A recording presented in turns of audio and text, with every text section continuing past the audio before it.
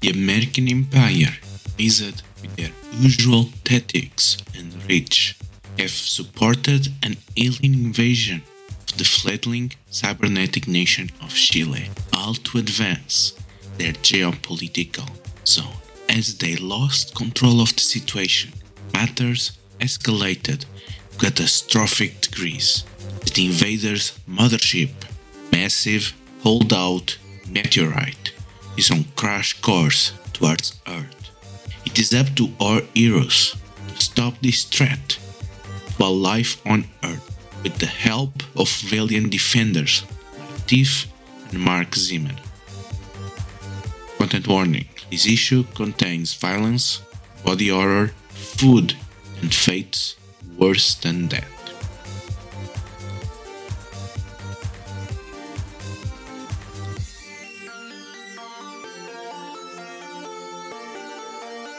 The environment just took a turn. Who feels confident to go next to be picked? Okay, so just as a quick refresher, the people that are in the order, we have the environment, we have the three of us, the king, whatever, of the aliens, and Mac 5. Is that everybody? So we have James and his brigade, which are at the D4. Oh, yeah. We have a heavy trooper, alien lieutenant. We have Lord Durax. We have Mac 5. And we have a boost for Berserkir up to +3. And we have the meteor going to collide into the ground. Next will be the meteor. I've got a plan, guys. You know what? I'm not going to tell you all rough outline of my plan. I think this will be a little funnier. I would like Jamie and the brigade to go. Okay, so what do you want them to do? I would like them to roll to create a boost. Okay, how that boost would look like. You see, it's going to be very particular for this overcome roll I'm going to make on my turn to convince Mac 5 that this is bad. I would like them to start being panicked and for them to be yelling for everyone to take cover. So I'm going to create the boost that things are out of control. So that's a +2. And then if they can pick me, I know what I'm going to do. Okay, they pick you. I like to imagine we're all kind of staring up stunned, except maybe for Durax, who's laughing maniacally. Yes. I'm going to grab Mac 5 around the shoulders and panicked yelling in his face just, hey, that looks really bad. Maybe we need to stop and figure out how to stop that. Okay, so that will be an overcome. But I'm going to use my intuition, my banter, and a status die. Does my principle of the team apply here? If I specifically mention, maybe we need to team up for a minute to deal with this and we'll all look better. Yeah, I guess it makes sense. So everyone gets a hero point. I think we already maxed it. I'm maxed. And yeah, roll for max die. So a 9.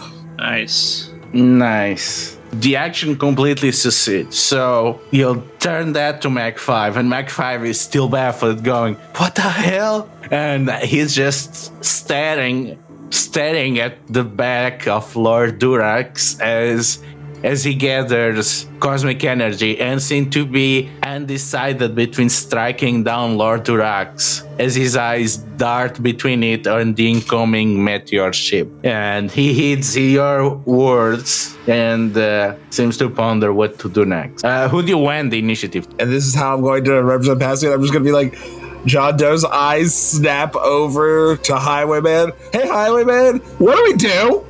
Johnny is in bullet time right now. This is, I think, the only way I can represent the way his brain works is like everything is just slowed down to nothing, and he's trying to think of just any kind of plan to deal with a meteor.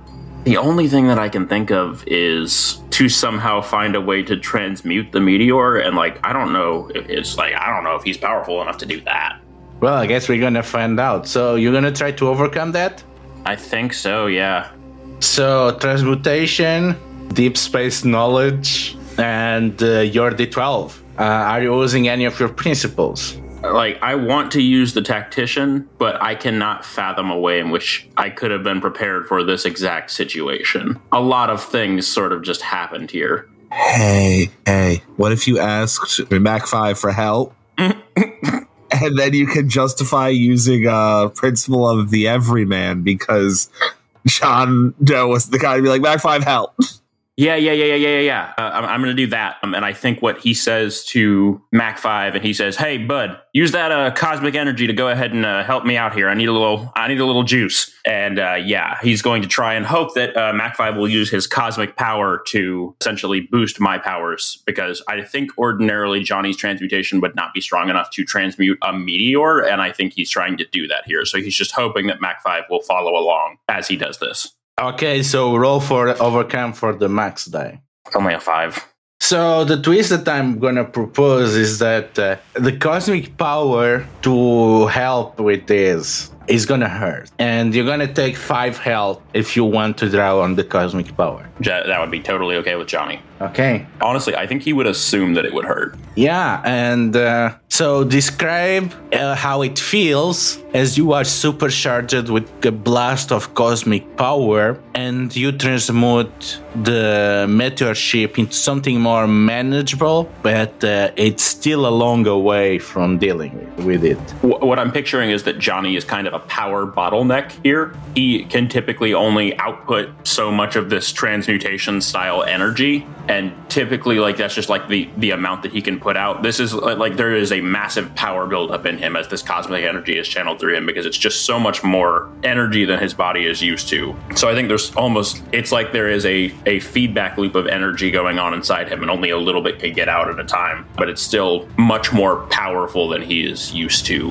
when he does this. And I think what he transmutes the meteor into, I think as much of it as possible, he just tries to turn into just like mist, like a cloud, basically, just something that is not really capable of impacting the earth. And maybe he doesn't get all of it, but I think that's what he would be trying to do. Yeah, parts of it starts to turning into gas and are erupting as it enters in contact with the atmosphere. But the problem is it's still gonna be less mass, but it's still gonna be a mass entering. Plus, all that burning cannot be good. So clearly there is still a danger here incoming. So who do you pick next?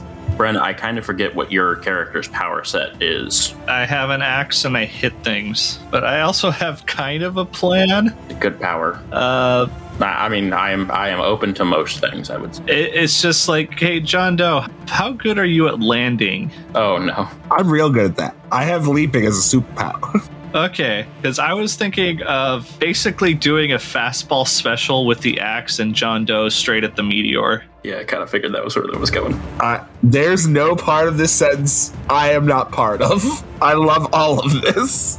I assume you're using the boost, so basically clearing the path from the aliens with highwayman shooting. How does that help you set up the fastball special? So what I'm doing is I put my axe on the ground and I look at John Doe. I think we just nod at this point. He gets on and I just oofta him straight up in the air. John Doe looks equal parts super excited and fucking terrified. So that would be signature weapon. I'm going to use would it be close combat or magical lore? This is the opposite of close combat. By the way, it's a D10. Yeah, so magical lore. Also, is there any principle that applies? Principle of mastery. Yeah, exactly. I was going to suggest that because we still have not seen this happen in any of the comics. Yeah. So that's it. Yeah, so you're going to get with the max die. Holy crap. So tell me how the hell the magic empowered throne combination completely obliterates the meteor ship. I think, John Doe, you do feel the magic of the axe kind of envelop you, giving you some protection as I just launch you like a catapult straight at that. And it's the scene from One Punch Man where he just punches through the meteor. I love that. That's what I was thinking too. Just like, there's only one way to deal. A superhero deals with a meteor, and that's punching it. Unless you're like Green Lantern. Wait, no, Green Lantern would punch the meteor too with a giant green fist. I do definitely think, thinking like a comic book, the panel is just John Doe looking just as surprised as everyone else when it works. the mothership of the invasion, the 10 kilometers meteorite coming in towards Earth, it just shatters into a cloud of dust and still empowered by cosmic energies. The transmutation effect just dissipates it in gas that just burns away with an aurora borealis located entirely here for a precious second. And who do you pick to go next? Who's available right now? I forget. So it's the Heavy Trooper, it's Lord Durax, it's Mach 5, and the environment already went. So it's only the enemies that still have not gone. Yeah, I just gotta pick my poison. Lord Durax. Yeah, and Lord Durax was sinking into the ground, laughing maniacally as he sent his spaceship coming down, and he just comes out outrageous. No! You fools! You disrupted my plans, and you have stranded me here in this disgraceful little dirt ball.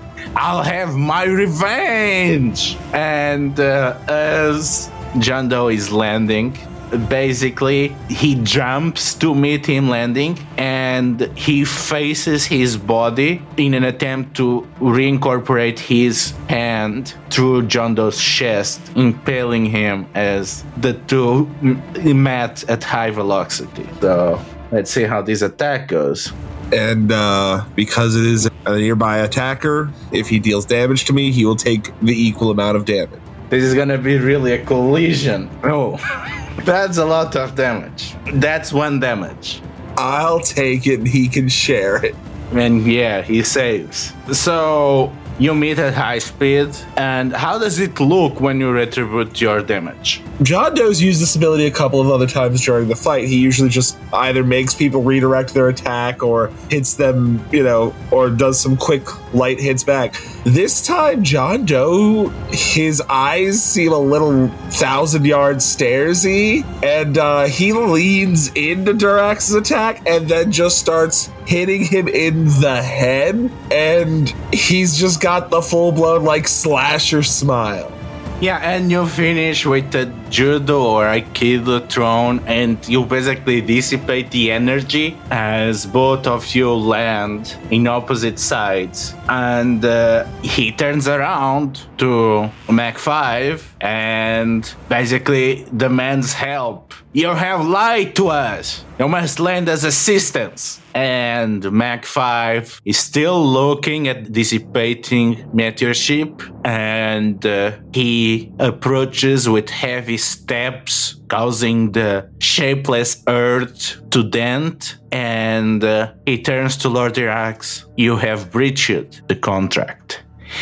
And punches him with full cosmic power, and as he tries to phase through, he's enveloped and he's sent at high speed deep into the core of the earth. And he picks the Heavy Trooper next. And the Heavy Trooper sees Berserkir doing this fast fall special and still saying something in the alien language, charges against them again. So that will be 5 damage unless you have anything against it. I'll just take it. It's only 2 damage to me. I think we are at the end of the round. Okay, so who we picks next? I think he's gonna pick Berserkir because he wants to continue this duel. Okay, there is 1 red box left. Oh boy. So you're gonna have this turn and another turn to beat Mach 5. Ultimate weaponry. I think I'll use that. Yeah, so this is an attack. This is a boost and an attack. Yeah. So unleash your ultimate weapon. Okay, so that's an 8 boost and a 7 attack plus boost. So that will be a +3. So what is this boost? What does this boost look like? So this is the whole, I activate a rage. This is his full potential, and it's just focusing the magics and the spirits around him, just charge up his body to increase his strength and skill, and it just goes straight at Mach 5. Yeah. Okay, so that's 10 damage, and he grants between his teeth. Well, so much for some stress. And who do you pick to go next? I'm gonna pick the lieutenant soldier. Okay. And just to be sure, Lord Durax is out of the picture, right? Yes, Lord Rex is gone. I believe I heard the core of the earth. Yeah, he's not doing so hot. I hear there's a lot of pressure down there. Well, it's also pretty hot down there, too. It's also that. It's both. It's Lord Durax, more like Lord Lava. Yeah, and the lieutenant is still determined to take you down, seeing as the people that destroyed the mothership. So that's 6 damage incoming towards you. So you can do a reactive strike. I could. 9 damage redirected back to him. That will be enough damage that they gonna go down a dice size. So yeah, you turn the strike back on him, and he is seriously weakened. So he now has a D8. Who he picks next? He picks Mach 5. So Mach 5, now that you are distracted with the heavy trooper, raises himself from the ground and shakes the dust off his sleeve. Lord Rex might be gone, but the good thing with his little stunt is that now that his people are stranded here, I have an army that is more determined than ever into taking these lands. And he snaps his fingers and a landing craft comes. It's a D8 that is the minimum. Each of them is a D8, so they are bigger squads than previously before. It's just 2 landing crafts full of them, each of them landing on a different side of him as more minions join the fight. And who still has not gone? He's gonna pick John Doe.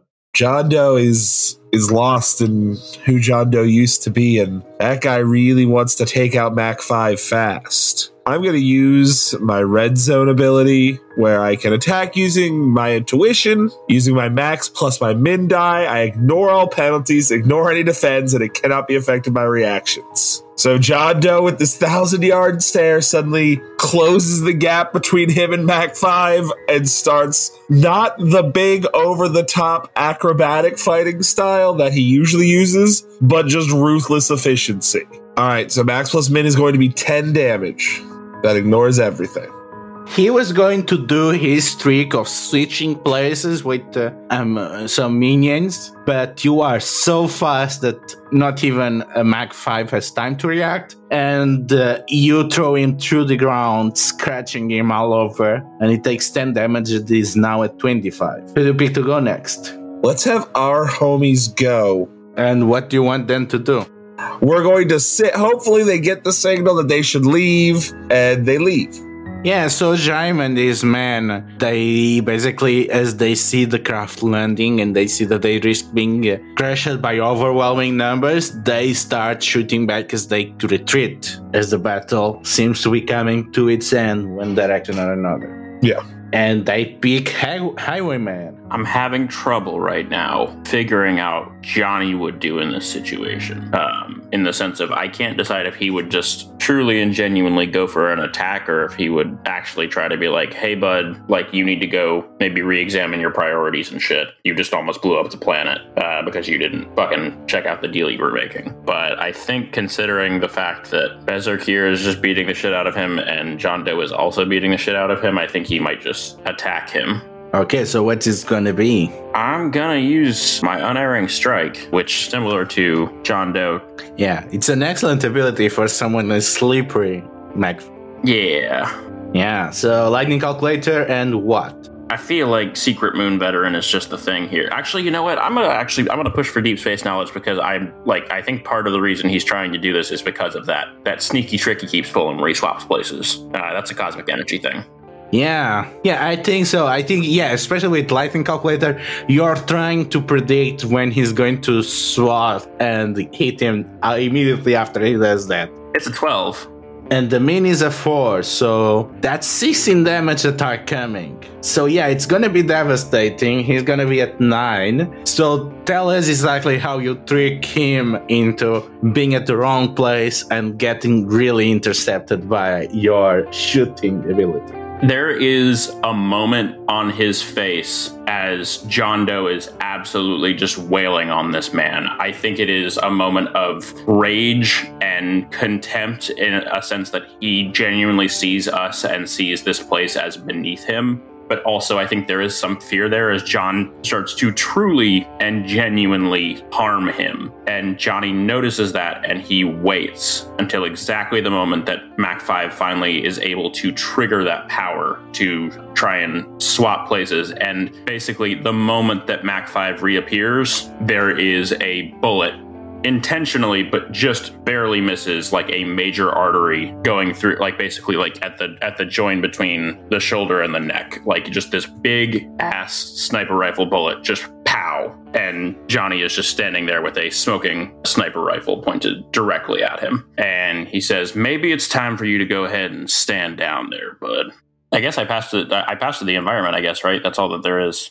Yeah, it's the only one left. Yeah, and the environment is gonna. It's the same thing that has been gonna happen again. The bombardiers, they still gonna keep dropping bombs here, and everything explodes again. Volley comes and it just explosions everywhere. So everyone gonna take 4 damage. So one of the squadrons is gone.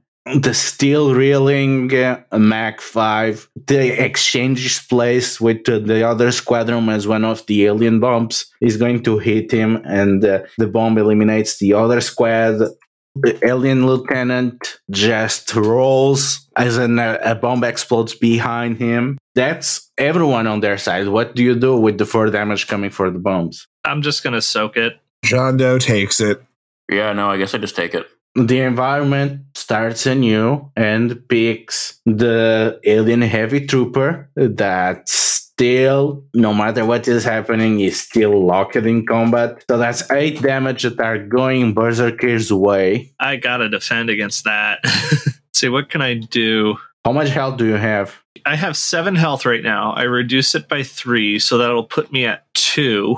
But I mean, you can use reactive strike then. Yeah, but that doesn't defend against me. Could I react and defend Berserker? Do I have that as an option?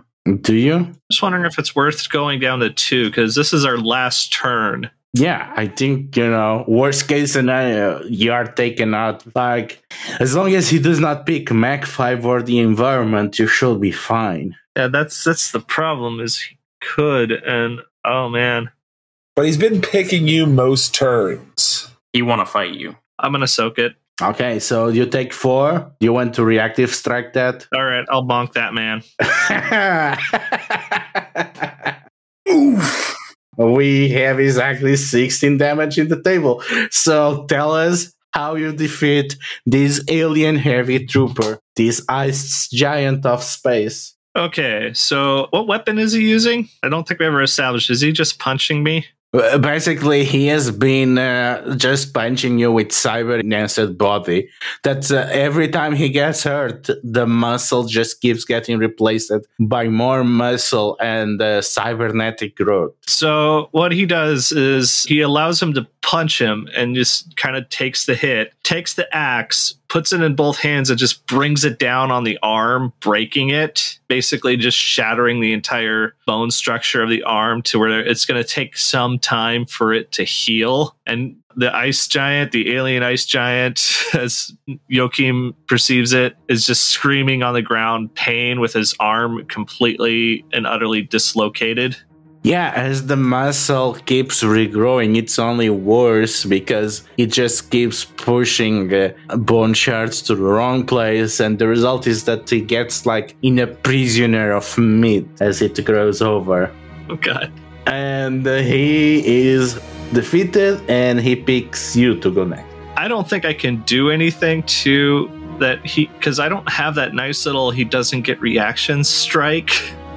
Yeah, but that's not gonna be a problem because there are no minions. I thought there was 1 minion left. No. They got taken out by the bombardment. Oh, okay. Okay, that changes what I was going to do. I was going to do a boost to one of the other 2, and then, which I might do anyways. Actually, I got that persistent boost here, so I'm just going to use a power strike. So that's 10 damage on him. Mac 5 is still shaken, trying to recover, just teleporting from one place to another to evade the bombs. How do you end him? I think he's like, he takes a look at Highwayman, and he's like, kind of got that, you shot me face. as he's looking at the bullet wound, and then suddenly he's not paying attention to me. I just kind of slam into him and just collide, and it's like a big sonic boom as he just goes into one of the cliff sides that are or housings or something like that. Honestly, so much has happened to this place that I don't even know anymore. All enemies are defeated. You won. So Mach 5 is at your mercy. Captured. What do you do? The aliens, the ships are just running away in opposite directions. The anarchists come back. I think Johnny is leaning on his sniper rifle in such a way as like you would lean on like a crutch. He's a little beat up and he's looking up at the alien spaceships and he's like, y'all go on, get now. He's like, I think normally he would try to say something like clever or snarkier, but he's just tired. John looks, eyes still with that faraway look. Hey, Johnny. Yeah. You might want to telex this one in. Yeah. I think Joachim just at this point, because he used a lot of power and he takes a lot of hits. He's at 2 health right now. He's just going to pass out as basically the magic and the spirits leave him. He just kind of goes to the knees and just falls flat on his face. Here's where I get to do one of my favorite things. John Doe's going to run over and try and offer some basic first aid. Hey, Ludo, does John Doe know medicine?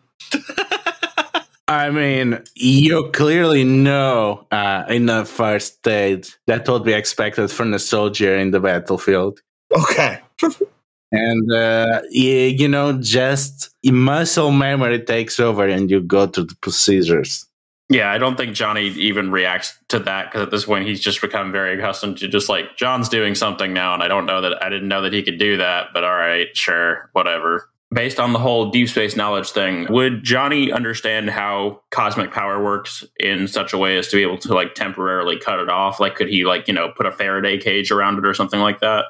Yeah, with enough time, you could contain a Mach 5 so that you can transport him safely. Yeah, I think that would be at least the long-term, or I guess the most immediate goal. You said there were some houses nearby, right? Yeah, homesteads and the silos and warehouses, plus all the tunnels that blow up 3 or 4 times. Jaime Quillar, are they still sort of around, or did we like really, really make them leave? They did not have time to get very far away. They come back and Jaime and his people, they look around, they go looking for survivors. And Jaime, he sits on the wrecked jeep and he cleans the sweat from his brow. Will not have made without your help. You really saved the day today. I mean, tell you, my friend, we honestly, I don't know if we would have made it out to the other end without your help either. So we are truly grateful y'all were here. Thank you for, keeping such a close watch on this place. Hey, I'm going to just real quick write down, I need a basic list and he just like pulls out a little notepad that he probably has in his duster and starts writing down. He's like, I need a few things. We need to get this feller here contained before he wakes up so that we can cut off that cosmic power he was doing, get him out of here and get him out of your hair. So doesn't have to be much, just whatever sort of material you can kind of get together quick, like as long as it, fills my needs. Of course, anything that we use, we'll try to get back to you in as best condition possible. And he nods and says, well, you can help yourself to whatever we have. Supplies, we're going to be traveling light now, but we shall be getting away. You could perhaps ask your friend for help. And he points with his chin towards the truck that is speeding towards your direction now that the battle is over. I was actually about to mention also Alina should be coming in at any minute. So Chris, whatever you're calling yourself, Highwayman, get ready. It's Dr. Willard Cash. Pardon. Elena comes out of the driver's seat and she is still her capa ready. And she looks around and Elena Olivar recognizes Jaime Quillar and turns to John Doe. John Doe, I expect you apprehend this man and deliver him to justice. Ms. Olivar, may I see your telex machine? It's on the back of the truck, but it's imperative that we don't let this man run away into the mountains again. Ms. Oliver, I know you were just privy to the light show, wherein we repulsed a group of alien invaders with an intent on working with American imperial interests and turning this piece of land into their new home. Mr. Puellar was vital to our repulsion of this invasion, to our defeat of these aliens, and to our capture of this dangerous American agent. I would like... What does Mr. Puellar stand accused of?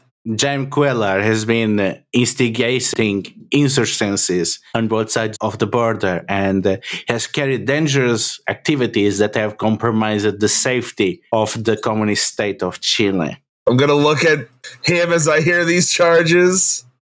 He leans back and just shrugs. You saw what I've been doing. We have fighting for this land against everyone that seeks to command it. We just don't fight the way that the government wants us to fight. I'd really prefer we take this to System 5, especially in light of his service today.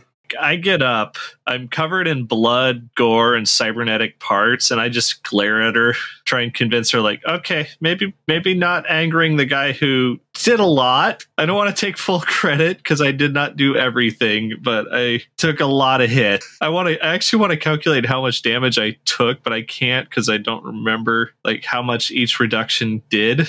Can I help on this somehow? You could create a boost. I would like to create a boost. I'm also going to try to create a boost. I guess because John Doe has been talking, that can be represented by a boost. Sweet. Highwayman, what do you do? I mean, Alina Oliver is an extension of the military, correct? She's a member of the Ministry of National Defense. So she is connected basically to, I guess it would be the equivalent to the Home Office or... So basically, they are the civil authority which oversee the military and the cops. Well, no longer.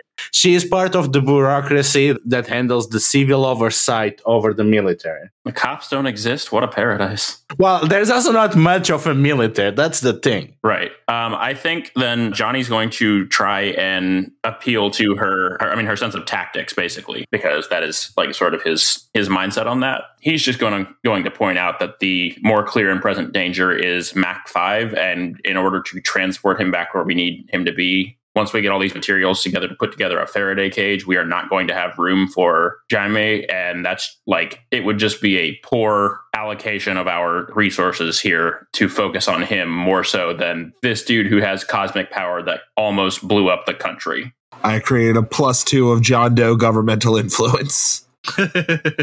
I create a +1 of that guy's got a point.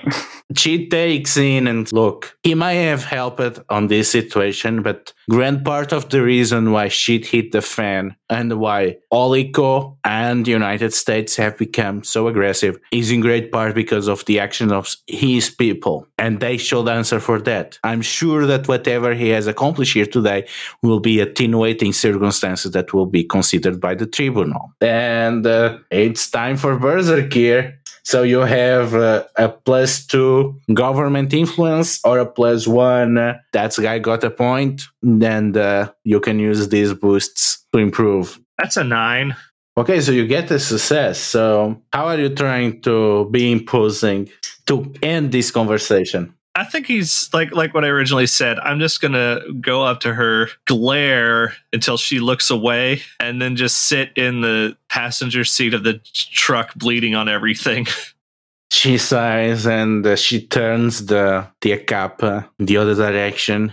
I'm sure your testimony will be enough, and if the tribunal decides that Jaime Cuellar has to answer for his actions, that System 4 will take responsibility for delivering him to justice. And I think one of the most competent moments of subtlety that Johnny Jennings has ever performed, I think he's kind of feigning being just tired. And he locks eyes with Jamie and says, I am quite certain that if that proves to be the case, we will do exactly that. And he winks at Jamie very subtly, I think trying to convey, like, you need to lay low, bud. So, what is going to be the last panel? I feel like it would be us loading a contained Mac 5 into the back of this Jeep, and I think that's just it. Like, it's just us loading that up and getting ready to head back.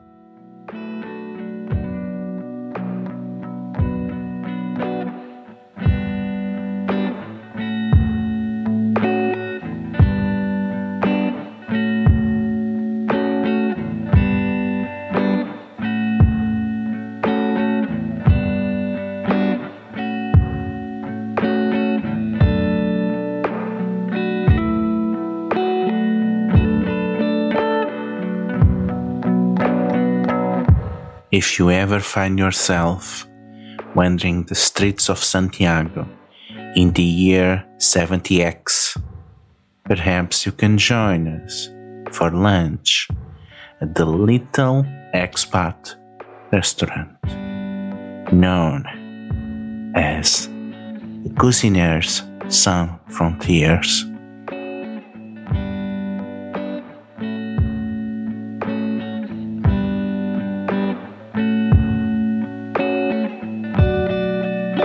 Let's talk about the favorite place for the agents of System 4 to go for lunch. And so, John Doe, what about the place where you go for lunch? What tells you that it was created by deserters and volunteers that fought for Chile during the American invasion of 74? It's not the outside. They moved into one of the many buildings being rapidly built.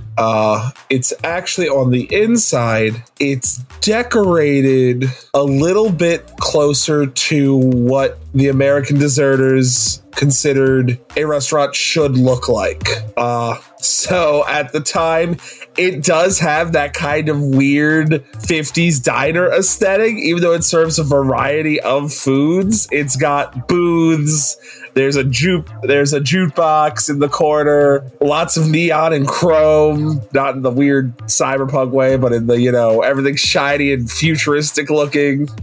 So, despite the Americana that is put here, which is kind of a turn-off for local people, it makes it a kind of a meeting place for expats and all diaspora people, and basically anyone that for one reason or another came to Chile. So no wonder that it kind of feels at home for many of the people that work for System 4 or similar institutions. And there was a principle which was beyond its function, as it meant to give both a new purpose for the veterans of the war, as well as function again as a social nexus. So, Berserkir, what about this restaurant speaks to this principle of everyone gets work and everyone gets a meal when they come seeking for either?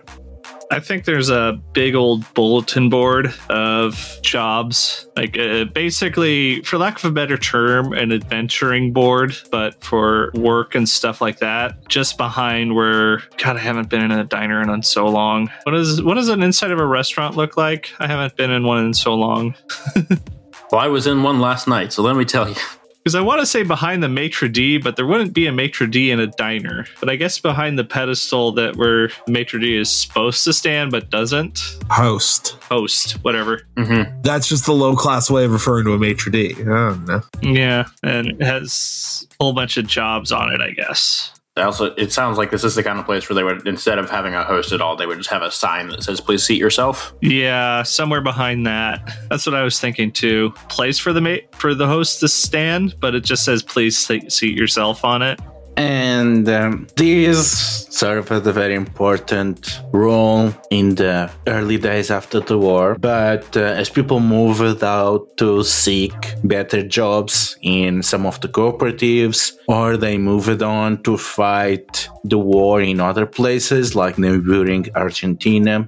So, Johnny, what changed as the center of cooks from all over the world? This strange diner transformed into an impromptu culinary schools that is one of the most vibrant nexus of popular international cuisine in Santiago. The big thing here, I don't think it is so much... The people running this are no longer running this in the sense that they are running a restaurant. They are effectively running a sort of a pop-up space. I don't feel like there is the typical hierarchy that comes in a lot of restaurants. There is no, like, this is the head chef. Beneath them is the sous chef. Like, they manage, like, these different, like, cooks and stuff. Like, the whole idea, I mean, it's, like you said, it's an impromptu culinary school. So there's a constant sort of state of, like, teaching in different things. And there are people who, I think it's more like kitchen managers rather than than an actual like overall chef. But I also think that what has made this place so vibrant and interesting, despite its like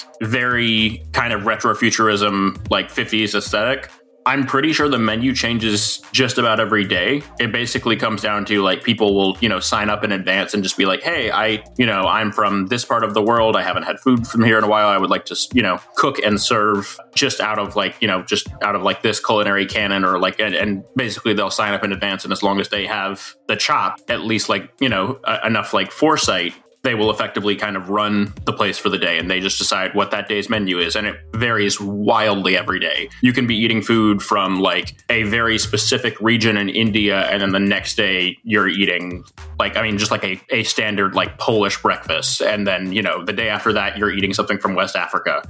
It just bounces all over the place. So the name of the restaurant is the Cuisinière Sans Frontières, and as you know, it is one of your favorite places to come here. And you have basically your own booth, the place where you usually hang out. Because again, the perks or disadvantage of being a superhero is also run strange times, but for most of the time, the place is open to receive. And it does not have waiting staff as usual. Again, as it was noticed by Berserkir, it is basically self-serving for many of the purposes. You sit yourself, you organize yourself, and they just call you when whatever you order is ready for you to pick up. And for kind of anything else on waiting or hosting, it's the chef that is on service. Well, just more, but is the head of a given specialty that is the current teacher that is overseeing the other chefs that they are doing what they proposed for the menu. They are the ones that also kind of double for that purpose, as well as preparing meals for people to take away and whatnot. And today, it is the friturer that is on duty. And John Doe, what can you tell me about the friturer of the Cuisinière Sans Frontières? A brief aside that we'll cut out. Do you want me to establish the thing we discussed when we first discussed the restaurant the other day? I added the chef chinchilla, the ocelot, as a pâtisseur. So the friturer will be someone else. I just want to interject very quickly. Did you just say the option exists here for this to be a chinchilla or an ocelot? It is an ocelot named Chinchilla. That seems pretty rad. That is a pâtissier. This is a good game. Anyways. They are actually they're an old expat American super, probably from World War II, but even then they were starting to get a little older, who've given up all of that. They didn't really want to do it during World War II, but they kind of got pushed into it, and now they're just very happy to be a chef here. I'm not going to try and butcher that word again, but the person we're referring to is Charles Sulky, and they are an ex-super from the Americas. Very happy retired, not using their superpowers anymore. Now he just fries stuff. And he loves to fry stuff. So, Berserkir, can you tell us why did you pick the booth that you pick as the place where you like to hang out? I think the booth has a bunch of old superhero pictures from the war, several wars, in fact, and they're all signed. And there's this very awkward picture of Berserkir because he just joined, like, oh, new superhero, we got to get your picture on the wall. And he's just like, just really awkward, candid picture was signed in runes of Berserkir, like in the newest spot. But there's like almost every superhero that has ever been in here, including a very young picture of Charles Sulky in his super suit, which can I describe? I don't know. Yeah, go for it. Please. I think it's like this very atypical American outfit that legally distinct from Captain America kind of deal, but he's got like a sword and shield and stuff like that, and a bunch of like kind of almost Rob Liefeld-esque pocket straps full of ammo, as he's just got this kind of smile. But anybody who's like experienced war can tell this is the smile of someone who's seen too much and just wants to fry everything possible. And I mean fry like in deep fry. That's all he wants. You take your place, and Charles Sulky approaches to greet the three of you, and he gives a snide look to your guests for lunch. And without missing a beat, he tells you what is the menu today. And Johnny, what is the menu here? What have the students prepared? What have they fried for you? Oh, there are so many delicious fried things. I feel like it's probably a few different things, but the idea is they're all like, they're like pastry things. Like, I mean, like all things that are wrapped, basically. And that's kind of the focus today. It's all stuff that you can just pick up. They're all like, I don't want to say hand pie. I feel like hand pies are probably on there realistically, but and then like they've got empanadas, they've got samosas, they've got, fried dumplings, just a lot of stuff like that. Just just different styles of wrapping, styles of production of dough. Like that's kind of the focus today. It's a very informal thing today, I think. Like it's just kind of like you just order, plates of a few things for the table. They all come with like a whole bunch of different dipping sauces and stuff. And it's just sort of, you just sort of like load up a plate and just kind of chill and munch. Hand pies for dessert because you got it. It's all fried. It's everybody's going to have a rough day in the morning. Yeah, so your guests are looking at the menu and you can see a sheer look of contempt on the face of Mac 5 as he looks at the menu. This is all extremely pedestrian. I knew that it could not be anything good the moment I looked at the building outside. You have something that is not fried. Now, no, today's Friday. Yeah.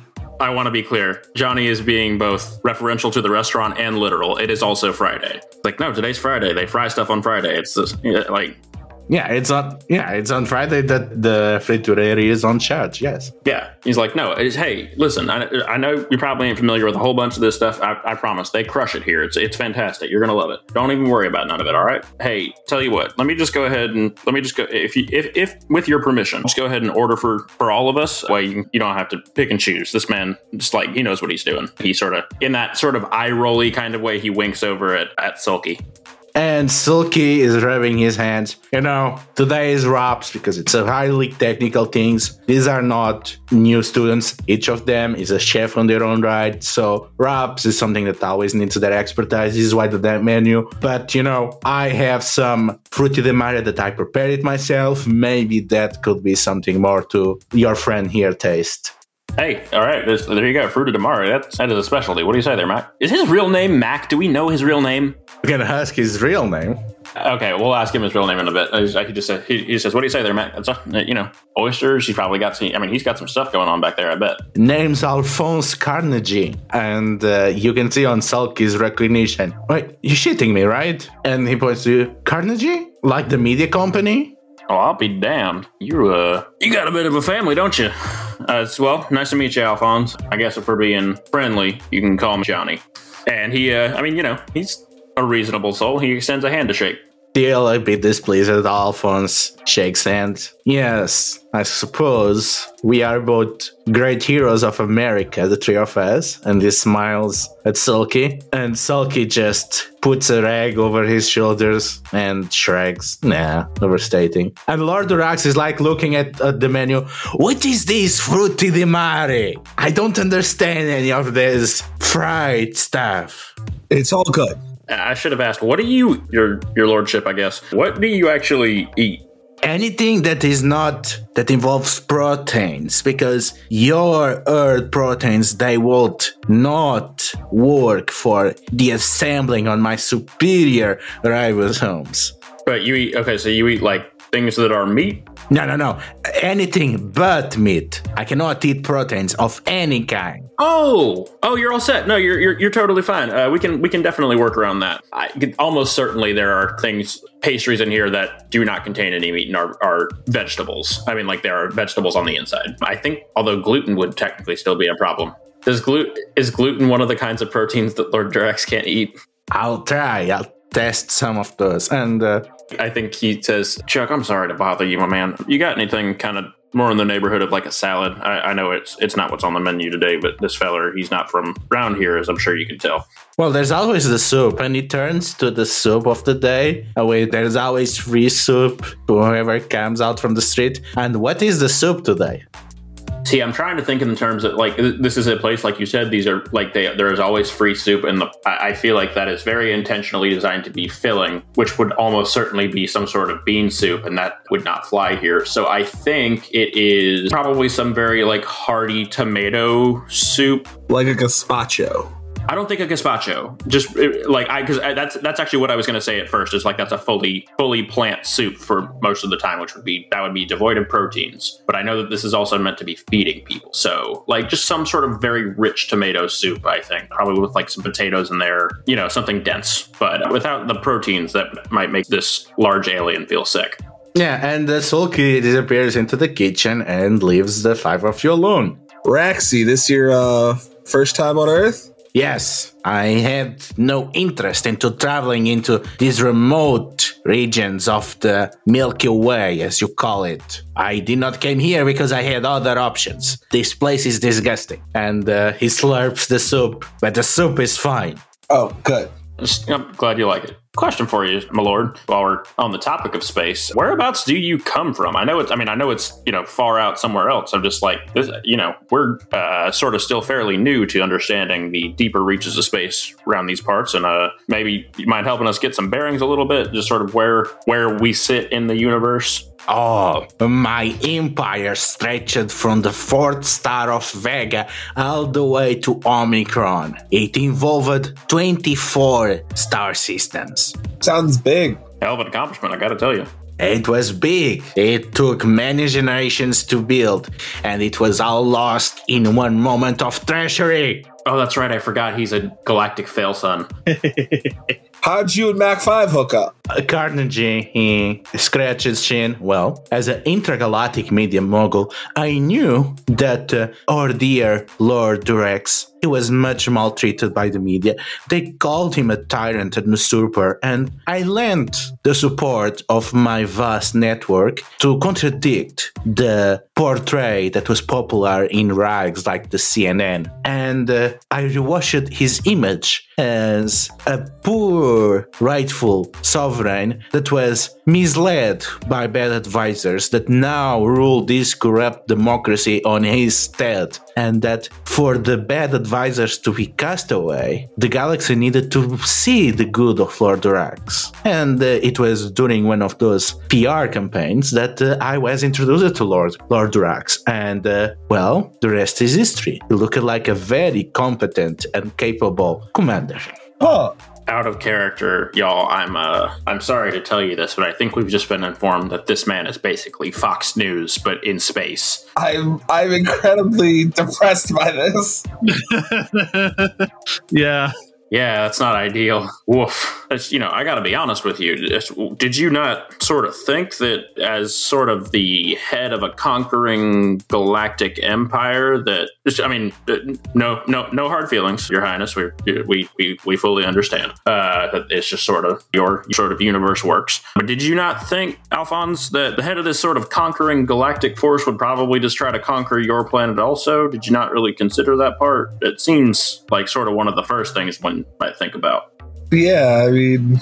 Well, yes, but my friends at the CIA, they have given me the equipment to keep control in check. You see, Lord Durax here is a bit unique. He means that I'm a clone, and every single one of my soldiers is a clone of myself, because when I was deposed, I could not use my armies, so I had to use the only person I could trust, me! And Alphonse nods. But the thing is, he lacked the cloning facility. And now, because of some of our alien partners in business, we have managed some cloning facilities, an older model, of course, and that is something that we provided to Lord Durax. And he winks at you across the table. Now, my people in the CIA, they tell me that there is some kind of defect on the cloning facilities, and unfortunately, without their maintenance and oversight, the clones will not last more than 5 years. So it is in the best interest of everyone that there is a good relationship. That's some Blade Runner stuff right there. Wait, no, Blade Runner hasn't come out yet. It is not. The book might have. Are you well read? Yes, Berserkir. Well, this whole time that was out of character. That was out of character. But then I just thought of like Joachim's face has kind of got that math lady look right now. Like, Wait, hold on. What year is it? 97X. Oh yeah, no, you got the book, but no movie. Movie's 1982. yeah, 19. Every 2 months, or no, every month, just Joachim gets a shipment, just a big cart, like a big box of books that just are dropped out of a plane onto his island, and Philip K. Dick is in some of them sometimes. So he's read a lot. Just parts of Philip K. Dick. I mean, like, it's like, you know, so also you got the classics in there. You know, you got your John Steinbeck. Yeah, Oh God.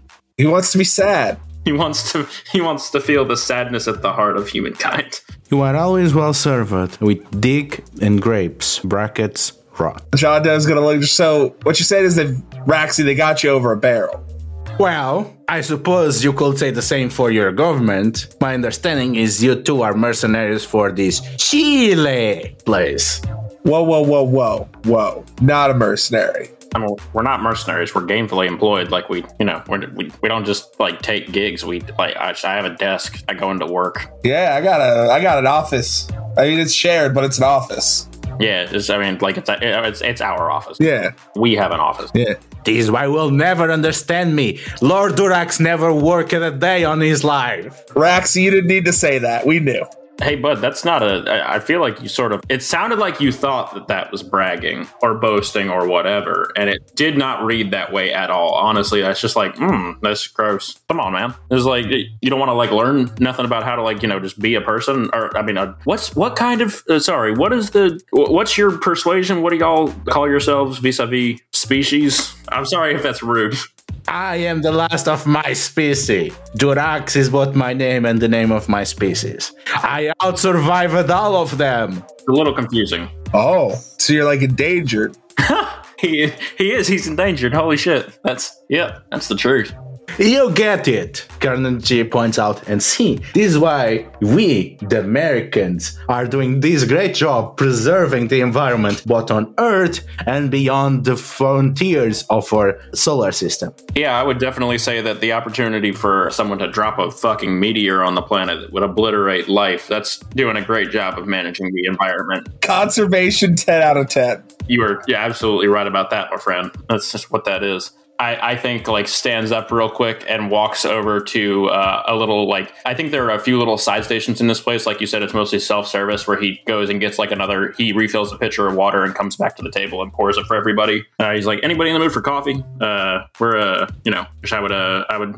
don't want to leave anybody out. I would adore some. Joachim, Beer for me. I'll see if there's some. I'll check. I'll poke my head in the back and see if Chuck's got any of that. Well, I just ordered some beer battered fish, so they should have some beer here somewhere.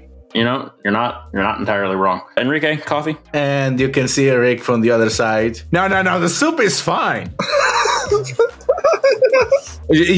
All of you should be getting some of the soup. Enrique, I'm just getting coffee for the table. Do you want me to grab you some coffee as well? Sure. How do you take your coffee? Strong, no sugar. Okay, all right. And then he looks at Alphonse and Lord Durax and he says, coffee, either of you. Durax, coffee is protein-free. It comes normally, so you should be fine there. Now, it does contain sort of a chemical stimulant that may be foreign to you. Don't know how that's going to hit, but it could be funny. Alphonse, you know what coffee is.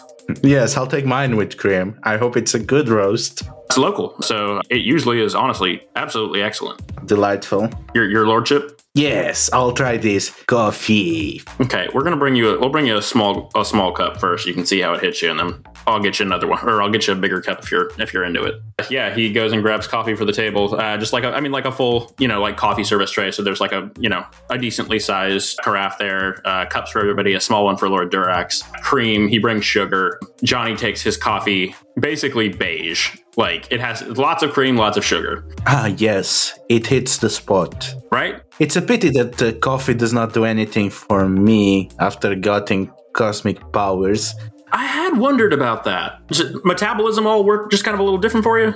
Very. I'm being pretty lucky. As you know, me and some of my friends, each of us the scion of a great company, and our butler / driver, we took an expedition to test space tourism, but we got bombarded by the energies, and that caused changes. This is why we became the Max, America's favorite superhero team. And yes, ever since then, I could not feel the effects of stimulants, but I always loved the taste of coffee. And unfortunately, in space, it's just not the same. You can tell the replicators, they can read your mind, and they try to synthesize the same flavor, but it's never the same. Right. It'd be like if you tried to order like a Big Mac out in space. I don't feel like it just wouldn't come out right. Yeah. All right, I got one more question for you, Rax, and then I'll stop badgering you about your past. What do you miss most? I mean, besides all the servants, probably from your space empire. That's a good question. I'm curious. I know some stuff about space, but like it's very rare that I actually get to converse with a member of sort of an entirely different civilization. So what was all that like? The thing that I miss the most is the orbital concertos. Can you imagine an entire ring the size of a solar system dedicated entirely to the celebration of a single art, getting visitors from across the universe? Can you imagine? Probably not. With such your small, grounded monkey brain. Okay, well, all right, we don't need to be rude, all right? Just like, you can just answer the question without sort of the condescension. We would appreciate it. I've been using at least referring to you by titles. I don't know if I'm doing it correctly, but I'm trying here. Come on, meet me halfway. I'm sorry. It seems like the translator has converted my sense of superiority to... Does it have a built-in condescension feature? It seems to appreciate superiority as content. It is an imperfect piece of technology. Okay. If you can avoid it, we would appreciate it. But, just technology is technology. I mean, you ever see Kolchak? I don't know that you can appreciate that. I mean, I love The Night Stalker. It's the only thing I miss from the Americas. That's true. We got some pretty cool movies. I mean, I'm not gonna. It's sort of a kind of a heavy. It's a big concept to wrap my head around. But God, I mean, just conceptually, got to be honest with you, it sounds gorgeous. Yeah, I'd like to see it. Absolutely, yeah. No, that'd be hell of a thing to witness. If I ever get the chance, I will certainly try on your recommendation. I'll tell them Durex sent me. I've been trying to get broadcast rights for it, but the people there, they don't like us very much. But I can tell you, it is really unlike anything on Earth. Now, if I could get them to do some of our pop songs, getting something from the charts here, it will be amazing.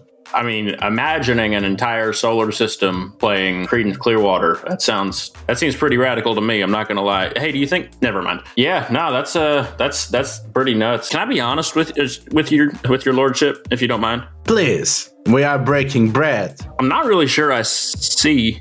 And you can hear Enrique on the other side, who asked bread for the table. Enrique, I have literal plates and plates of food here. I ordered it for everybody. Just, man, it's for you too. Just get in there. Just go crazy. Like, seriously, I order everything for the table so that I can try everything. It is the key strategy of going to every restaurant. Bring a lot of people, order everything they have, try everything. That way, it all gets ate. Now, eat. So Enrique already has a mouthful, and he stops to point at Lord Durax. I like this guy. You understand where he stands for. There is no footing around. You know what his whole deal is. Enrique, he did try to drop a meteor on your country, which would have killed you and everyone you know. So maybe pump the brakes a little bit on that one.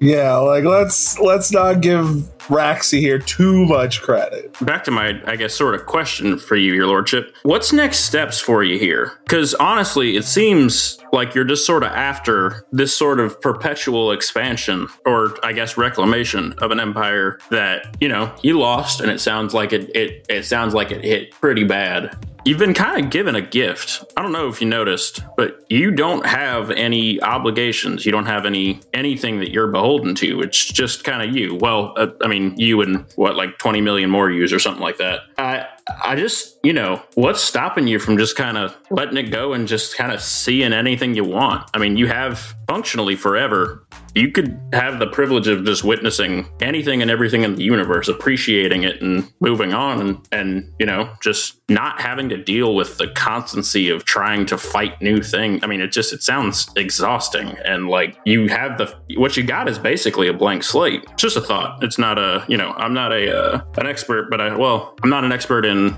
I would say, that higher level of war as far as making a blank slate for oneself and sort of getting clean on some stuff. I'm pretty well acquainted with that. Yeah, I mean, it's like it'd be a nice break from trying to conquer Earth. Well, I thought you would understand. That's what your system for does, right? You keep order, you keep things on check. Do you have any idea of the chaos of the galaxy? Do you think this meteor was something? There's always countless dangers. Being Durax is a responsibility that is engraved on our genes. We must be stewards of the galaxy. We must keep chaos at bay. Durax is order. I cannot relax as there is chaos outside. Lives are frail. Lives are cheap. Lives are easy out there. Space is hostile. There is nothing but horror outside. This is why I'm needed. If I stay aside, there is either extinction or someone else like me. But there's nobody that can do my job better than I can. So I must strive for it. I mean, I guess I get feeling obligated. Please know that I mean this as kindly as I possibly can. Might not be a bad idea to think a little bit about what has to be engraved on your genes.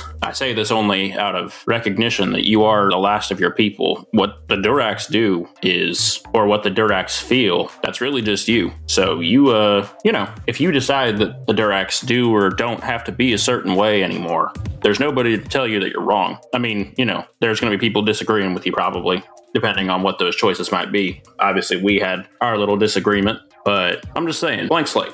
I do appreciate your perspective. It may not be mine, but it's certainly interesting.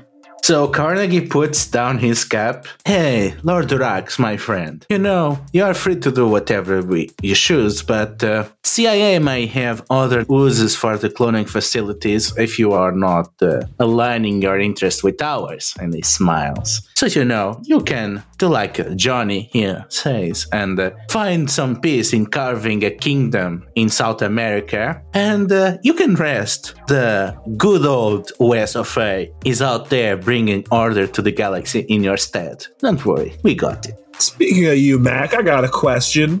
With the kind of money your family has, why are you out here doing superhero stuff instead of like bagging models on Bobby Kennedy's yacht? Well, as I like to tell my friend, President Rockefeller, I am too good for these superhero things. This is why I went solo. I left the team because... I want to be clear. As soon as he says President Rockefeller, Johnny he just chokes a very yeah, all right, buddy, sort of laugh into his cup. He just yep. Johnny's not being doubtful. He is being derisive. He's just like, yeah, dude, we get it. You have money. Move on. I'm too good for my former teammates. They do their work here on Earth. They do the whole playboy thing, as you say. But I'm interested in more. I have a vision. And what I'm doing out there is to prove that there is a future for America. And that the interests of national security and world peace, they can be advanced on many different ways. Other than, and he points at the bulletin with all the superheroes, all the veterans, and other volunteers that fought in 74, other than the brute force. And I hope that my work out there can impress Rockefeller and others that, who knows, they might want to consider someone else to be the next director of the CIA. And he makes a pyramid with his fingers. Oh. This is a job application? I suppose so. That's the closest to one that I ever made. I thought the only thing you had to do to be director of the CIA was be paranoid and wear something neat under your suit. But, That's true. Are you paranoid enough? We haven't asked. I mean, you're already in tights. Well, I am. But as you two know, today there are way too many paranoid people in power in America. I need to stand out. I need to be paranoid in the galactic scale. Yeah, that sounds healthy. and wear the tights on the outside. Okay.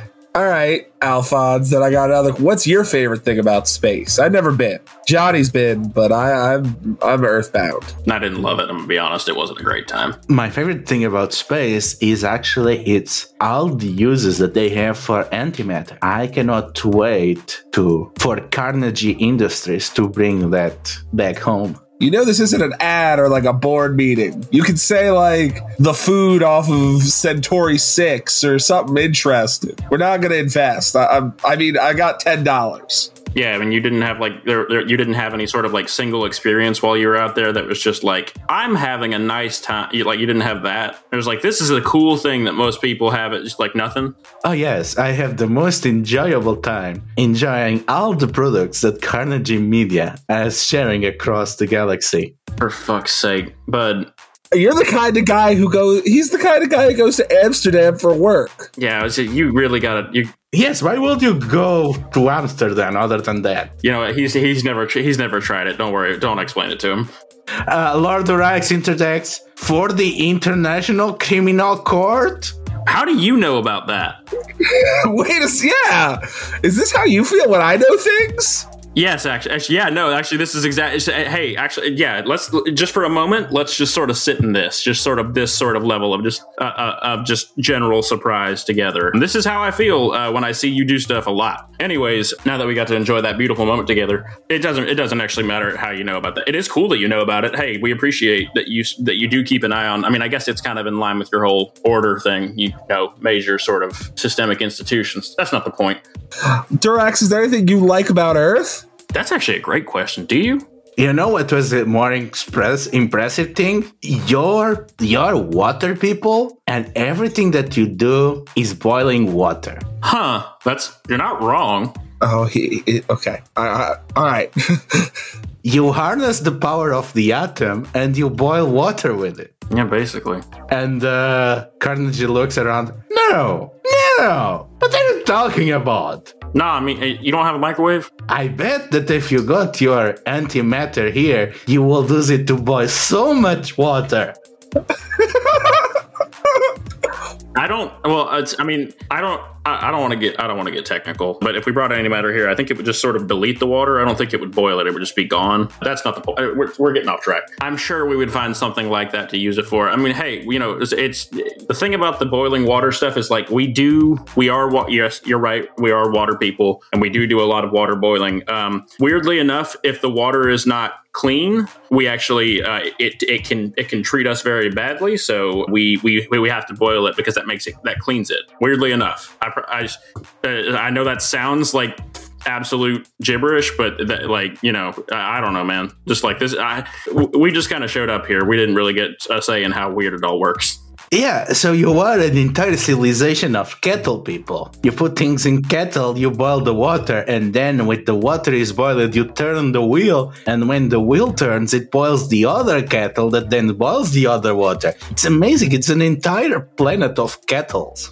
I mean, Alphonse, look at what Durax just changed how we think about Earth. And all you could say was, man, my dad's TV station is cool in space. Gotta be honest, I kind of like it. You know, Joachim, John, we're just sticking up for the kettle people. It's nice, right? Yeah, we're the kettle people. It's gotta. No, you gotta boil water to make everything. Exactly, and we're just here standing between the kettle people and stuff that means to hurt them. I like it. Why did you have to bring up my dad? Oh, okay, all right. We've touched it. We've touched a button. We shouldn't. We're not trying to bully you. Alphonse, no, I'm not trying to bully you, but I mean that I've been to America. Your dad's like big in that company. I've seen it with my eyes. Yeah, I mean, just sort of from the way you were kind of talking about it, I kind of assumed that y'all got on pretty well. I mean, you're friends with like the president and like people in the CIA, and you're like a superhero. I just feel like are y'all not on good terms or something? Because it's just like, if I had a kid and they were a superhero and they were, I guess, friends with the entire government, I would at least be like, they done some stuff. Okay, all right, bud. Johnny sort of awkwardly like pats him on the shoulder, and he's like, "I tell you what, let's get you a little something just a bit stronger than coffee. I kind of needed it. Hey, I know how to deal with this. Lord Dorax suggests. Do you? Yes. And Lord Dorax raises one finger. Please put some water kettle to boil. Hey, you know what? Let me tell you something. You have the right idea. I'm gonna be. You have yes. As far as you, I thank you. That was nice of you. You did. Yeah. Something there. I appreciate it. We're gonna introduce you to a new kind of liquid that is. It's made from boiling something a lot over and over, but it's chemically speaking not water. Although there's water in there. Tea. He stands up and he walks over to the doorway to the kitchen. There is no actual door there. There is just some curtains that hang down from the top about like midway, which is a restaurant deep cut that I'm throwing in there for anybody who knows about it. He sticks his head back there and we the audience see him kind of like chatting and like, we can see just from like the waist down, like he's clearly like nodding and talking to somebody. And then he comes out with a bottle of Old Granddad and a few shot glasses and he sets them down in front of anybody who he basically like holds the bottle out and sort of just like offers shot glasses to anybody who wants one. That's not tea. I'm good. Oh, now we're talking something I understand. Yeah, this stuff's a little heavier than beer. Are you good on that one? Yes. Okay, excellent. All right. Hey, all right. I'm love to see it. And he pours one for Joachim, and he pours one for Alphonse. He does not wait to question on that one. I already know how this is actually going to go, and I feel like it's mostly just a gesture here. But he figures I think the taste, the burn, at least will kind of help clear up the heaviness of that. He turns to Lord Durax, and he's like, "So this is y'all have alcohol? I mean, like I'm sure alcohol exists. What, poison? Yes. Okay, all right. This is alcohol. Do not drink this. We drink it. I mean, it is poison. We drink it recreationally. We do like it. It's a weird relationship to have with poison." And he also offers it to Enrique. Oh yes, Enrique's already there with the glass. He pours one for Enrique. He's like, effing finally. Yeah, he's like, hey, she's like, "Hey, Enrique, try not to act too excited, all right? Come on, let's be cool in front of the alien. Don't embarrass us in front of the spaceman." And he holds it up and he says, "Salute now," and just takes one back with everybody, hopefully to try and get Alphonse to just like mellow out a little bit. I know. And just that tear-streaked Mac 5 as this little old Chilean man, a Viking, a dude in a duster and a fucking Stetson hat, and is all raising a glass of whiskey in front of a confused alien who doesn't understand why we're drinking poison.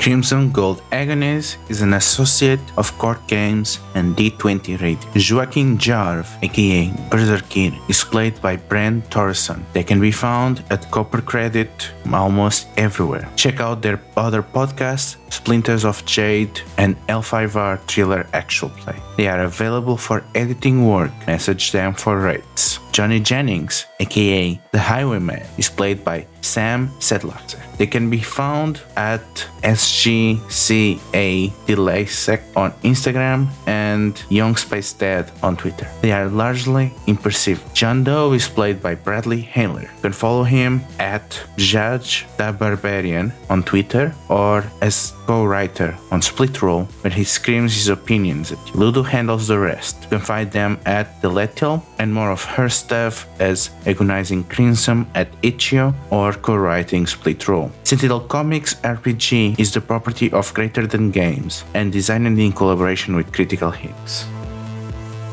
Crimson Gold Agonies is possible through the support of listeners like you. You can support us on Patreon, or even better, you can review us on iTunes, and you can spread the word, because there is no better way to get into a podcast because a friend told us about it.